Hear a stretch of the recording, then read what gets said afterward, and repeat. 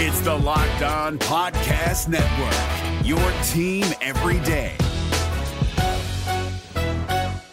Jackson Gatlin here, host of the Monday edition Locked On NBA podcast. Every Monday, I cover the three biggest stories in the NBA with the local experts from Locked On. It's an awesome recap of the weekend of the NBA and a look at what's ahead. Mark your calendars on Monday to join me for Locked On NBA podcast, available on YouTube and wherever you get your podcasts. Does the Boston Celtics making the Eastern Conference, winning the Eastern Conference Finals and making it to the NBA Championship change how we view this Nets season? Is it any consolation to have the team that the Nets lost to ultimately in the playoffs go on to face the Warriors in the finals? Going to be talking about all that right after the theme music. You are Locked On Nets, your daily Brooklyn Nets podcast. Part of the Locked On Podcast Network, your team every day.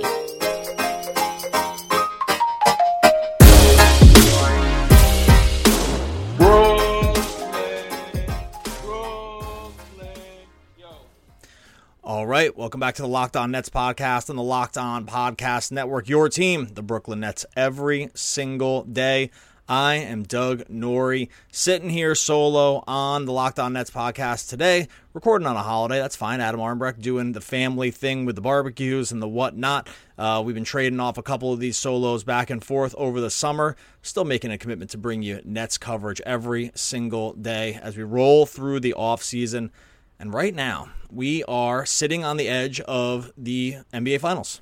We finally made it after slogging through something of a playoff experience that felt at times, I would say, not like a playoff experience, just because of the amount of blowouts, just the amount of games that seemed to get out of hand. It seemed like there was times when teams felt like they had it all in them to win it all, and then the next game would feel like they barely even wanted to play basketball. It's been a very, very, very weird playoffs from that standpoint. And there's more blowouts than I can remember. A lot of these games got away from teams. It seemed like teams just traded back and forth until they basically made the finals. I know the Warriors dispatched the Mavericks pretty quickly, but we saw like Dallas traded back and forth with Phoenix. We saw this crazy Boston series where it felt like one night the Celtics could go to the finals, and the next night it felt like they had nothing in them. I know injuries played a part of it too.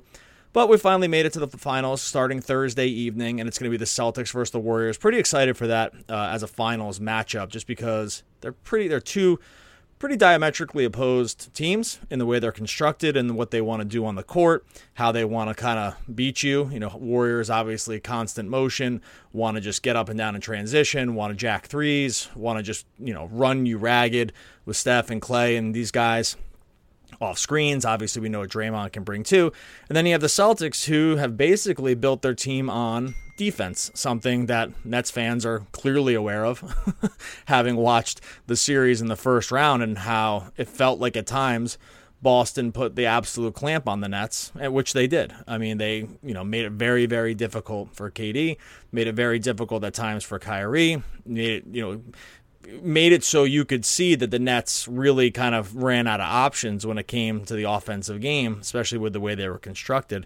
And I guess I wanted to talk today about, and ask everyone here too, is just, does the Celtics making the finals change the way you view how this season unfolded for the Nets? If we step away from all the stuff that the team went through at the beginning of the year, with Kyrie not being able to play, and then we go through the Harden piece with him basically tanking, going through his own personal tank, and then asking out of the Nets to facilitate the trade to the Sixers. And then we go through all the COVID stuff that happened over the winter, and KD gets hurt and Joe Harris gets hurt. But when it really came down to it, the season, they made it to the playoffs. It was a fight to get there. We sweat through the play-in stuff. We were sweating through the seeding stuff. It felt like every game was a must-win near the end of the season.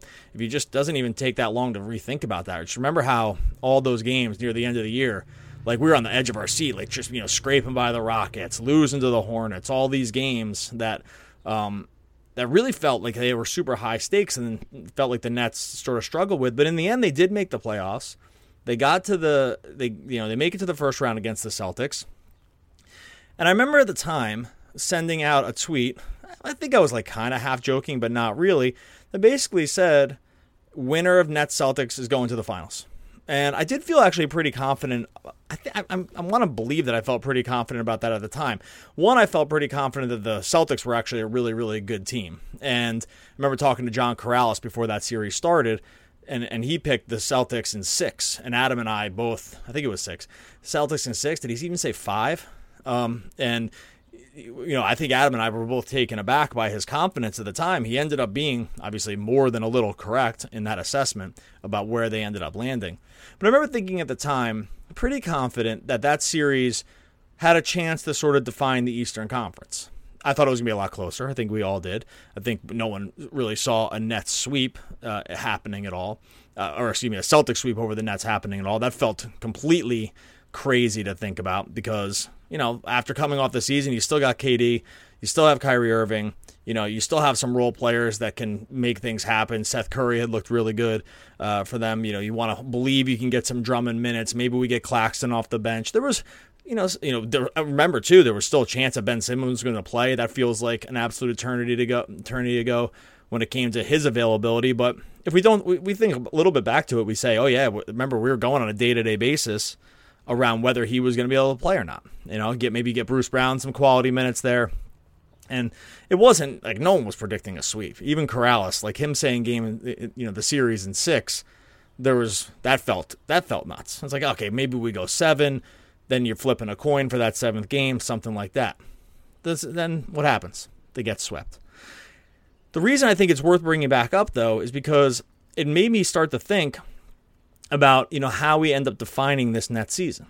Because remember, go back to that game 1 of that series, and it was an incredibly close game. And in the melee near the end on the final Boston, it was 2 possessions. They go for the 1-and-1, or to be able to extend the possession with Jaylen Brown, and then they finally get to that sort of like scramble near the end of the game where the ball is whipping around the court. It finally goes in to Tatum, and Tatum hits the buzzer beater. And that was how close the Nets were to being able to pull out that first game of the series. Now, what we know now, having watched the rest of the series, is that we can say to ourselves, well, it wasn't maybe as close as we thought because they end up getting swept. Every game was close. The Nets were in every single one of those games when it really came down to it. The point differential for that series wasn't much. They lost the first game by 1, second game by 7, third game by 6, last game by 4. Okay, were each of those games maybe not as close as they appeared on paper? I think we could probably have watched that series pretty closely and said Boston was the better team. I don't think that's a outlandish thing at all to say about sort of how it stands, how it ended up standing. But, when you look at sort of some of the blowouts that happened with the Heat, how that Milwaukee series happened with Boston too, it's not hard to look at these games and say there is a world where this series turns out very, very differently. Tatum misses that bunny at the end. Nets steal a game in Boston. How are we feeling about the Nets there? Does that change the tenor of the season? And that's what I want to say. Does it change the tenor of the season knowing, yes, they got swept, but they got swept by a team that is going to the NBA Finals? Are they going to win the Finals? I don't know. It's going to be a really interesting series. But I guess what I'm asking everyone here is, does it change our opinion of how the Nets season turned out? Were they closer than it would have appeared when they just, they get swept, Simmons doesn't play the last game, it all feels like a mess, and things have spiraled a little bit in the offseason? I think it has to change your opinion a little bit. I think it has to at least make you stop and say, is it a win? No. Are there moral victories in this game? Not really. And not at least for the teams that are at the Nets caliber of play. But I think you have to look back at it and say, okay, hey, this was a really, really quality team they just lost to. This is a team that is going to the NBA Finals, that just walked through, that was able to beat Giannis in 7 games, was able to beat a Jimmy Butler that was completely out of his mind in the last 2 games for Miami, and being able to pull those. I mean, I know they lost Game 6, but they stood toe-to-toe with some of these guys that were just at the tops of their games, and they ended up going to the Finals. I think it changes the way you feel about the Nets season. I think it doesn't look as bad. It doesn't look, it's not a championship, but it doesn't look as bad. I do want to talk a little bit more about what that means, what the Nets sort of need to do in terms of team building so they can be, in this echelon again, how worried we are about the Eastern Conference going forward and, where the Nets stand with that as well, because I think this, Boston making the finals with this team does beg the question about where the balance of power lies in the Eastern Conference. We're going to talk about all that in a second. First, got to talk to you about our friends over at Prize Picks. Prize Picks is the award-winning daily fantasy option app for the NBA. It's super easy. It's player props. You pile them together in Prize Picks. You go over, under on projections. It's just you versus the numbers, and you can win up to 10 times on any entry. You can make an entry in 60 seconds or less. It's super easy. You go over there for the finals for Prize Picks. You pick a player. You pick rebounds, points, assists, steals, blocks, anything you want up there. You put, like I said, 2 to 5 players. You increase those odds as you go up to determine how many players you're going to put together. You can actually mix and match sports if you want to maybe throw some NBA with the MLB as well. Prize Picks has you covered there for a limited time. Prize Picks users get an exclusive no-brainer of an offer. You get $50 for free if a player in your first Prize Picks entry scores just a single point. Can't be easier than that. $50 for free, single point. You have to use the promo code NBA. Exclusive offer available for Locked On fans. Sign up today. Use the promo code NBA for $50 for free if a player in your first Prize Picks entry scores a single point. Prize Picks is daily fantasy made easy. The NBA playoffs are right around the corner, and Locked On NBA is here daily to keep you caught up with all the late season drama. Every Monday, Jackson Gatlin rounds up the 3 biggest stories around the league, helping to break down the NBA playoffs. Mark your calendars to listen to Locked On NBA every Monday to be up to date. Locked On NBA, available on YouTube and wherever you get podcasts. Part of the Locked On Podcast Network, your team every day. Okay, so balance of power, Eastern Conference. Celtics make it to the finals. They were not the favorites going into the playoffs. Well, by some analytics, people had, 538 had the Celtics as the odds-on favorite to win the championship as early as before the playoffs started. That was not the way how things opened up to start the playoffs. Both the Bucks and the Nets, I believe, were favored over the Celtics going in. I think the Celtics were favored over Philly before it was all said and done, and we saw how that landed. But how do we feel with the Celtics making the finals maybe a little bit ahead of schedule? This is the other thing that's going to start to throw maybe a little monkey wrench in where the Nets see their destiny ultimately lying in the Eastern Conference. Adam and I talked about it yesterday on the podcast about, where the Nets have to believe they are in terms of the hierarchy. As long as you have Kevin Durant, even if even if it's not correct, you always have to view yourself as a title contender. That's just the way it is now. You're pot committed on this as a team. This is why we said we think we're going to see Kyrie Irving back. This is why you need Ben Simmons to come out to be the very best version of himself. The Nets are just in this place as a team at this point. So they're and they deserve to be. When you have Kevin Durant on your team, you have to be, especially the levels that he's been playing at over this past year when he was healthy, you have to believe you're a championship level team. That's just correct. So, not throwing anything at the Nets for me believing that. It is correct. That's where they stand right now as a team.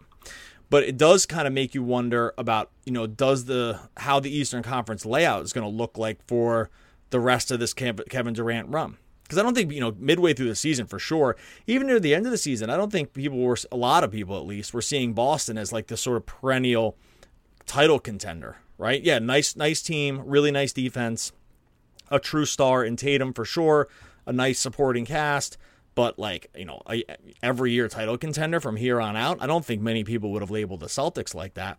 So while at one point it's not the worst thing in the world to have lost the first round against the team that ultimately went to the finals, what you do have to start worrying about, I think, as a Nets fan, is to say to yourself, well, maybe we hadn't put the Celtics in that tier of teams that we needed to worry about going forward when it came to the Nets, because they didn't seem like they were a team that was in that class. Nice team, nice role players, coach is good. We get it.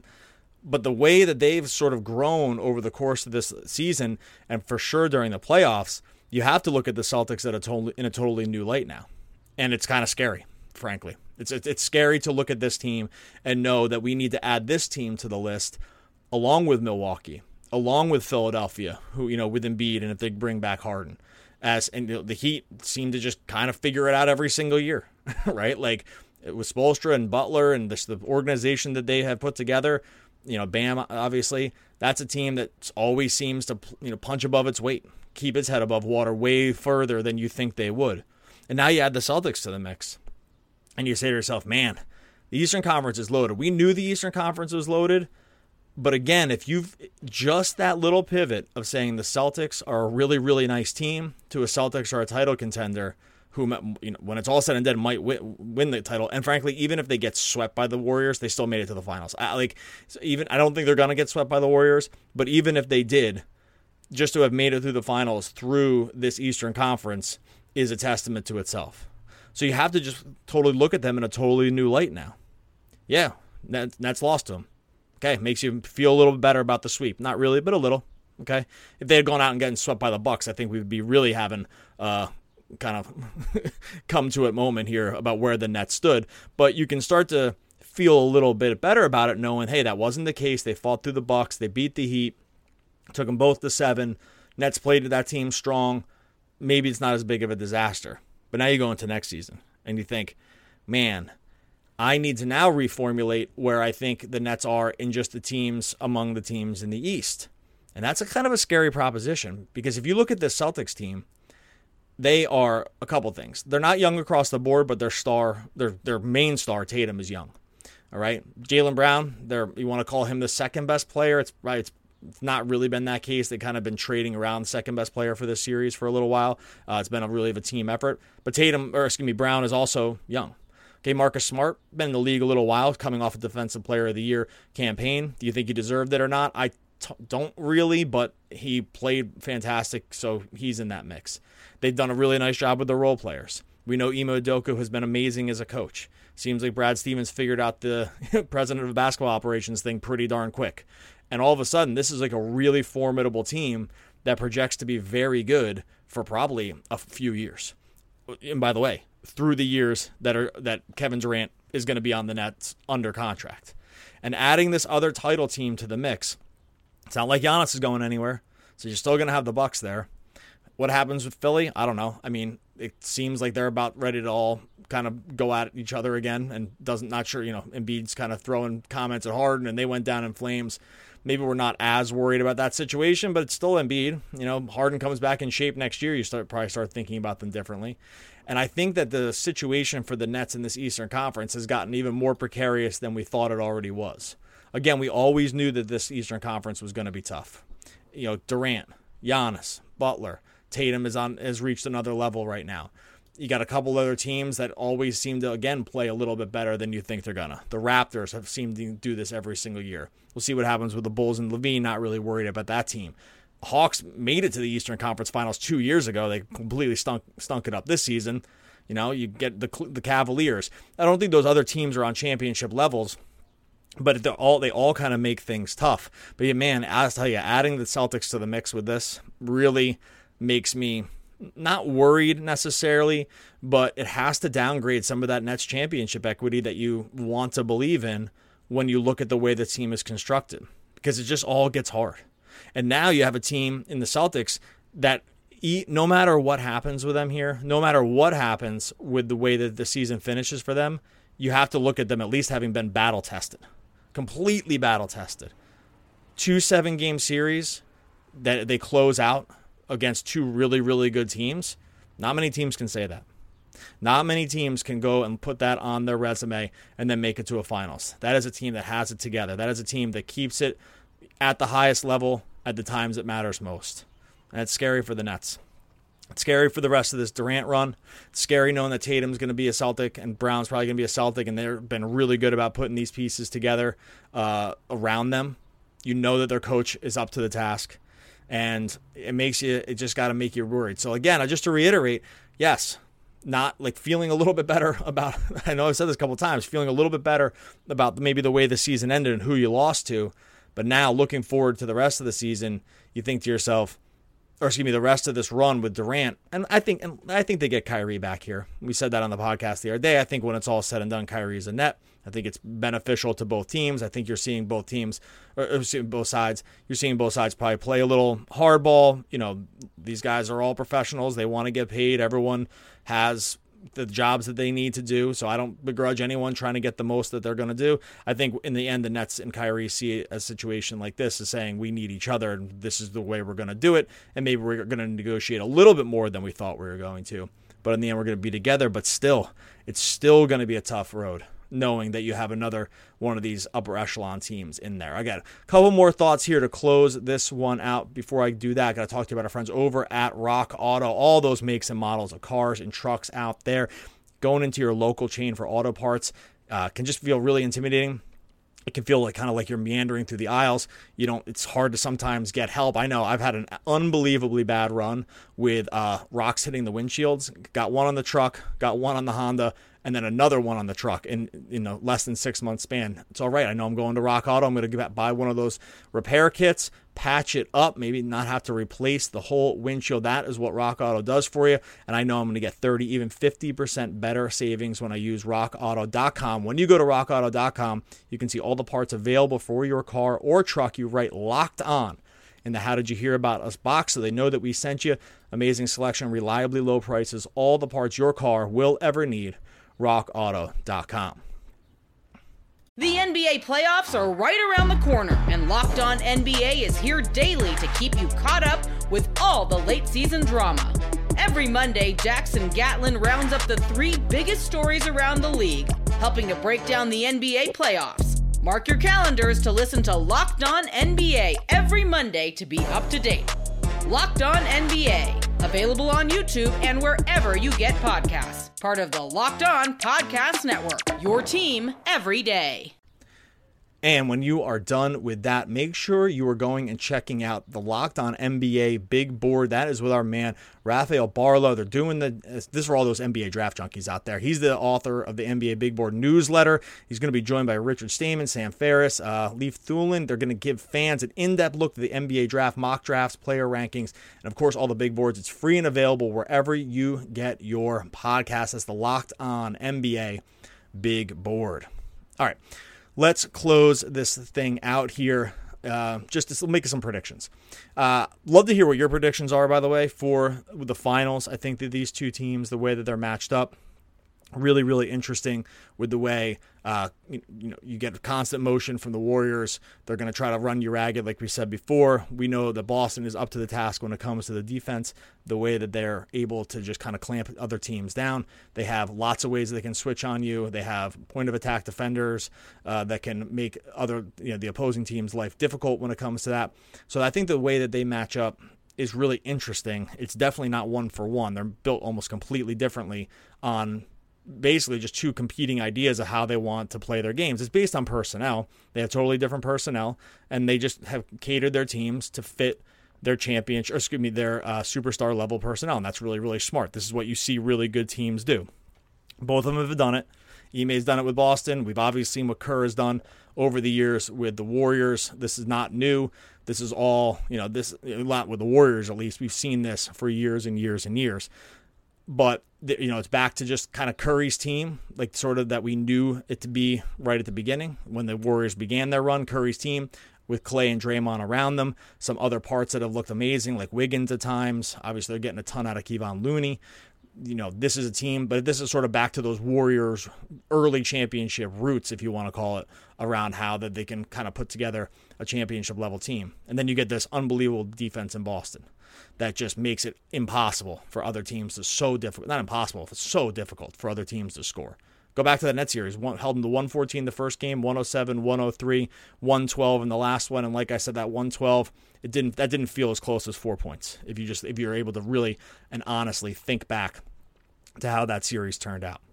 So let's make some predictions. Adam and I will do it too, but I'll throw it out there now. I think that the Warriors take this in 6. That's kind of how I see it. I think the Celtics have had such a difficult time. It's gonna help them to get some rest for a few days because their legs looked completely shot by the end of the Miami series. But in the end, I think that the Warriors are just going to run them all the way down. I think it's just going to be very, very difficult. They have not faced a team like this Warriors team yet. They have not faced a team for 7 games or an extended series that's just going to, again, try to run you all around. The Warriors dispatched the Mavericks in no time.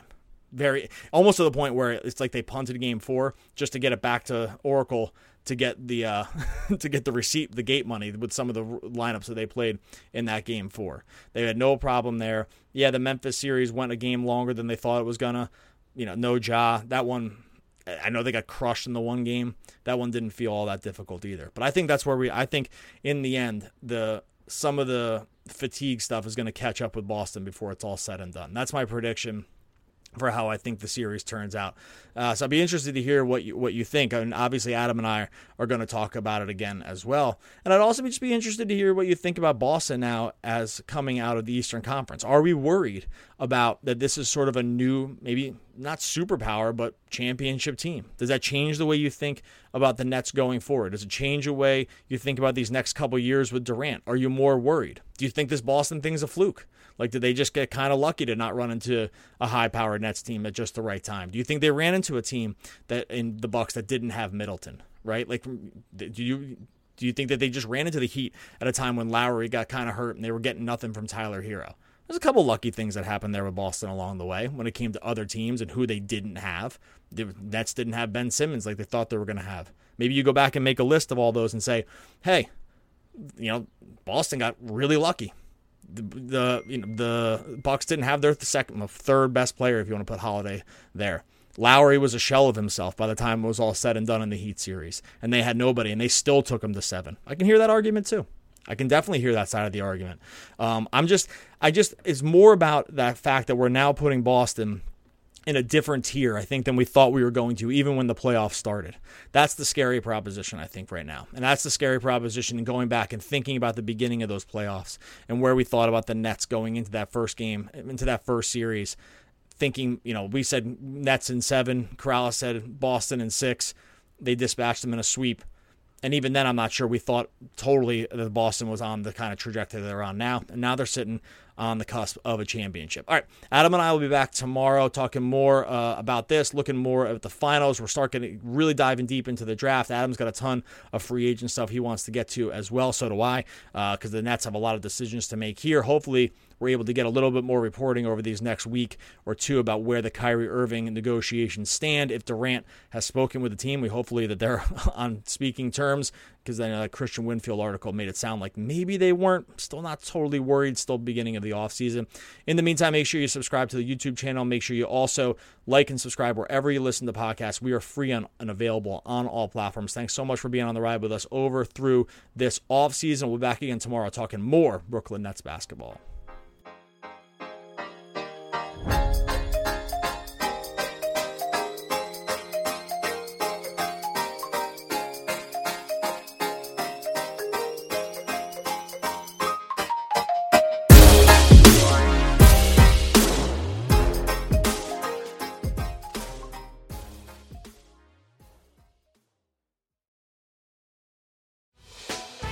Hey, Prime members, you can listen to this Locked On podcast ad-free on Amazon Music. Download the Amazon Music app today.